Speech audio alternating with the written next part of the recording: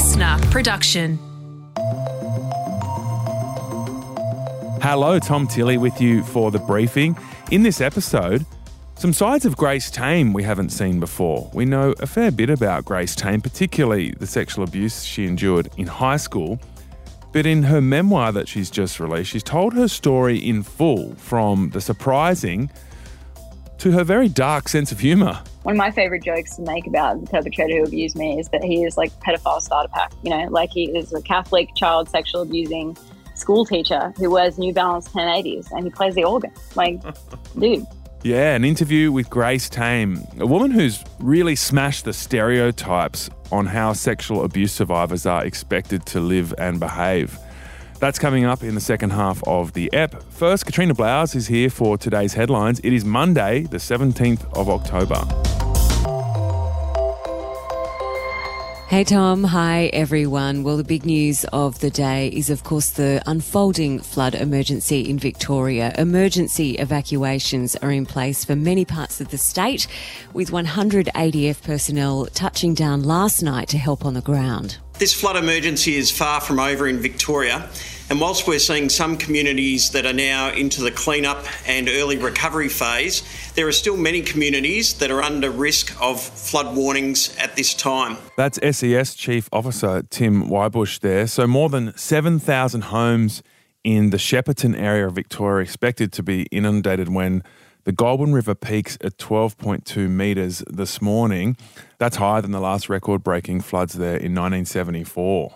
Properties around Echuca, closer to the New South Wales border, are also under threat from a surging Murray River. The floods mean more than 100 schools across Victoria will be closed today. And there's bad news in the forecast as well. There'll be a few days of sunshine in the early part of the week, but the bomb's saying there's a big weather system building up throughout the week with more rain in that back end. And this weather system stretches from Western Queensland right through New South Wales down to Victoria. So another wet, tough week ahead, Katrina. Yeah, I think we are just so over it. But I guess heartening reports from the Bureau last week that we might see the worst of it in November and it could peter off in December. So fingers crossed that is the case. Federal, state and territory governments are committing to eliminate violence against women and children within one generation. This national plan, it's a long-term plan that will withstand change of governments and it will pull us all in the same direction. Social Services Minister Amanda Rishworth there. This new plan, set to be unveiled today, outlines the commitment which will be at the centre of a 10-year strategy to stamp out gender-based violence. Yeah, so it'll outline improvements across prevention, early intervention, response, as well as recovery and healing. And it comes after Prime Minister Anthony Albanese announced a plan to expand the paid parental leave scheme from 18 to 26 weeks with the option to split it between parents. One of the best ways to boost productivity and participation across our economy is to provide more choice and more support for families and more opportunity for women.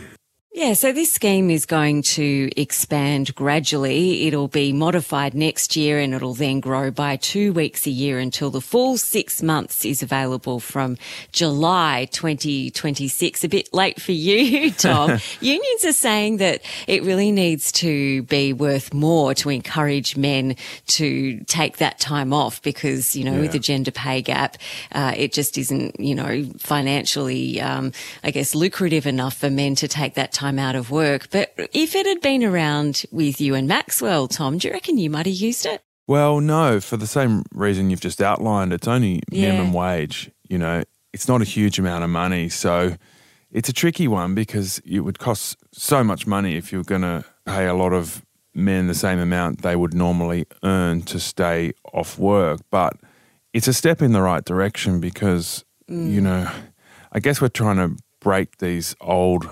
stereotypes of who does what when we have a family and put men and women on a more even footing and provide more agency and power to women in those really important months and years of their lives. And, to keep them in the workforce, that financial independence and all the benefits that come from work. Yeah, which includes a boosted super at the end of your career, which a lot of women miss out on. The federal government has announced a spending blitz on upgrading transport infrastructure around the country, although they are insisting the upcoming budget will not drive inflation higher or add to the cost of living crisis. We're not going to be adding to inflation through this program. We're managing it responsibly, and through the budget, more broadly, we have been looking for savings. That's the Finance Minister, Katie Gallagher. So we're talking about $9.6 billion for projects promised in the election campaign that have now been confirmed. So there's a suburban rail link in Melbourne, the Bruce Highway upgrade in Brisbane, an electric bus network in Perth. And in New South Wales, they've been accused of favouring the other Labor states because they only promised $1 billion for infrastructure projects in New South Wales. I think the point about inflation, I mean, these are really long-term spends. It takes years and years to build these infrastructure projects. So I don't think it's going to stoke short-term inflation. China's President Xi Jinping is this week expected to extend his leadership into a third 5-year term. Now, what this means is it will make him the second longest ruler of the country behind Mao Zedong. A lot going on in China this week. They're holding their 20th Communist Party Congress. It's the most important meeting in the 5-year Chinese political cycle. So President Xi opened the Congress with a 2-hour speech where he had this to say about Taiwan. We insist on the prospect of peaceful reunification, but we will never promise to give up the use of force. Yeah, so some concerning words there. The president also doubled down on China's strict zero COVID policy that has seen the country cut off from the rest of the world. It's also one of the main reasons their economy is slowing down. And Ghislaine Maxwell has given an interview to a newspaper from jail. So she's spoken to The Sun, a British newspaper, and the convicted sex trafficker and longtime friend of Jeffrey Epstein said that the infamous photo with Prince Andrew, Virginia Giuffre and herself is a fake. This is a really weird one. Like, what's she got to gain from doing this? Because it's not like she's ever going to exonerate her name.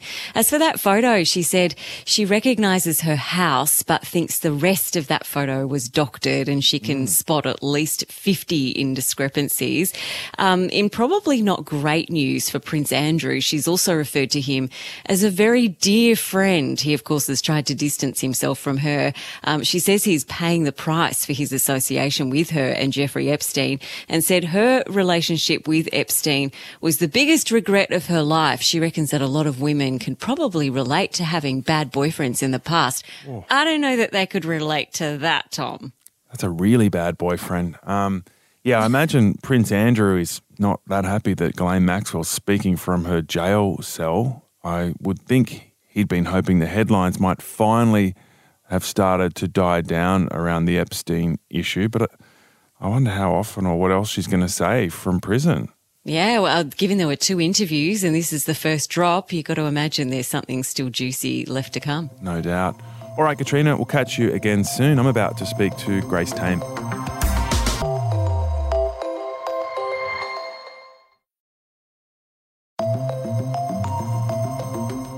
All right, now to our interview with Grace Tame, the former Australian of the Year. She's recently released an amazing book called The Ninth Life of a Diamond Miner.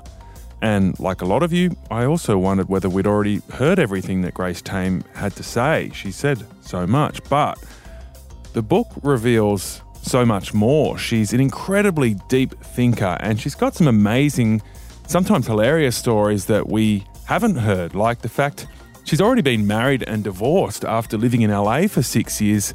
Straight after high school, she moved there and married a child star.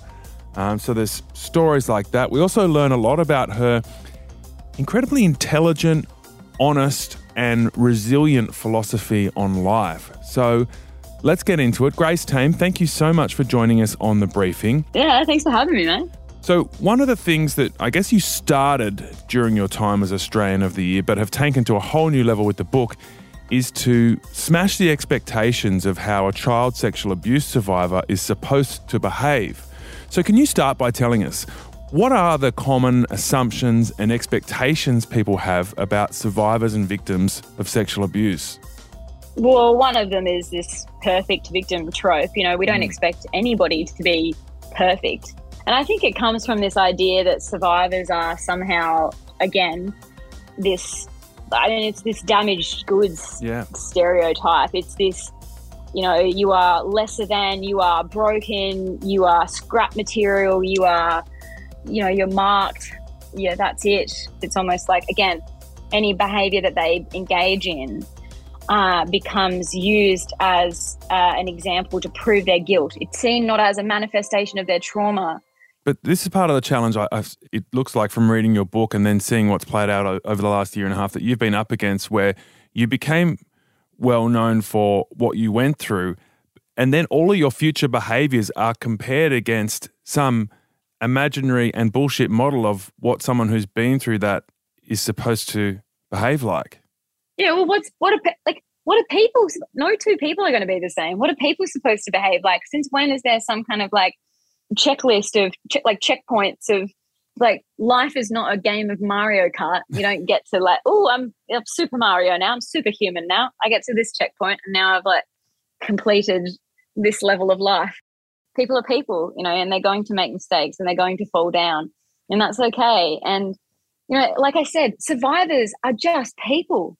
And idolatry is very dangerous in life in any capacity, whether people are on a platform or not.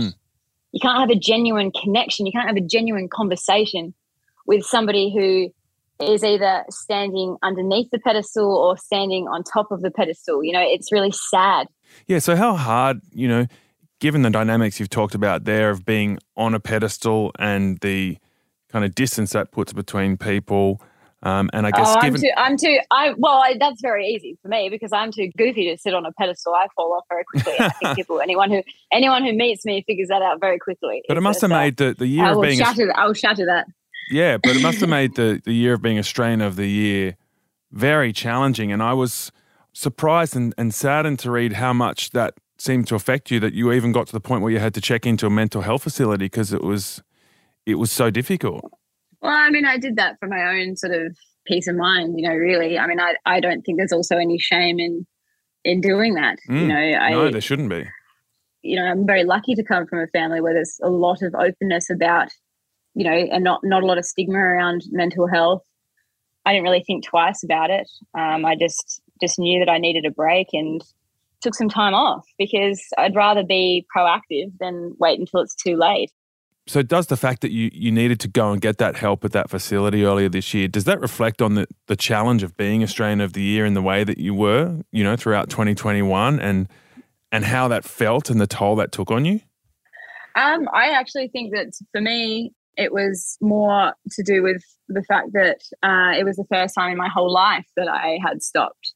And that's something perhaps that people don't realise about me, is that my whole life I had not stopped. I had always been on the move, you know, whether it was going between two houses that had a very different dynamic and having to mould to these just different lifestyles, you know, different sets of rules. And they might not have been, you know, like really drastic, but just for a kid, you know, when you're just trying to get by and just be a kid who's an only child and who has autism, and also was sexually abused when I was 6 years old. And then, you know, when obviously what happened at my high school when I was 14, 15, you know, I met this man when I was 14 and obviously he was in my class then. And the experience that I had in hospital was quite traumatic. You know, I was tube fed there in hospital. And then like my first home outside of my two like homes with my parents when I was 18 was in another country. You know, I moved to California when I was 18. And, you know, if my life was hard and fast in Australia, it only got harder and faster for the next 6 years or so. And then I was the Australian of the Year. And Grace, there was another deeper theme I got in your book, which was about harnessing pain and turning it into power. And you actually start off at the beginning by saying that the horrifically traumatic things you've been through are part of who you are. And you even say you wouldn't change that. No, I mean, the thing is in life, you know, you can never really know like what maketh the person, and like unless you have like it's a scientific experiment, unless you've got the same person and you duplicate them, you clone them, and you have a control, and then you have lots of different variables, you can never really know. And the thing about adversity or and life is that like some things are just shit, and though I wish they didn't happen, on the other hand, those circumstances do create unique conditions for opposition, for rising up from the ashes, if you will. And while I don't credit those experiences, and that's certainly not that man, for what has come after, he made choices, and those choices were shit, and I wish them not to have happened, and I wouldn't wish those things on anybody else. But I made choices. Some of them were mistakes, and I have to own those, because I'm a kid figuring my way through the world. But I made choices in how to find my way back and sort of rise up, if you will, and defy the odds, defy the stereotype, and break the silence. And what I'm most proud of, though, is in trying to help, is in helping other people to learn that as well, and help other people realize that these stereotypes of what it means to be a survivor, and these stereotypes of you have to obey these rules of staying in silence, those are a crock of shit. So much of the success of perpetrators relies on us believing in their myths, their constructed myths of them, trying to occupy space in our brain, and they do not deserve that. They do not deserve to hang on to that space in our brain. They've done enough. They've done enough in causing the physical harm. They are fucking cowards. And, the power belongs to us. And we are taking it back, and they are shit scared, and so they should be, because they are pathetic. Well, the ultimate example of turning adversity into triumph is actually the specific reason you were given Australian of the Year, which was changing the laws in Tasmania so that you could actually legally tell your own story, which obviously in hindsight seems like a ridiculous law that you were able to change. And so when the whole story plays out, you were fighting against being silenced, but you have made the biggest, loudest noise on this issue, bigger than anyone could ever have imagined. Well, I don't know. You roll with it. Have you had much fun over the last few years? Oh, hell yeah. I always have fun. I always find a way to have fun and have a laugh. Like I said, I've got a bleak sense of humor, man. I've got a dark sense of humor. I'm always laughing about something. I mean, child sexual abuse is not funny. But like the book is somehow. The biggest fear of perpetrators, is to be thought of as funny, is to diminish them. And so, one of my favorite jokes to make about the perpetrator who abused me is that he is like pedophile starter pack. He is a Catholic child sexual abusing school teacher who wears New Balance 1080s, and he plays the organ. Dude. Wow, I can't believe you've found a way to get us laughing about that, but you have. Yeah. Well, amazing to speak to you, Grace. You too. Thank you. Congrats on the book, and thanks for your time. Thank you. I appreciate it. That was Grace Tame talking about the pedophile starter pack. Unbelievable. Her book is called The Ninth Life of a Diamond Miner.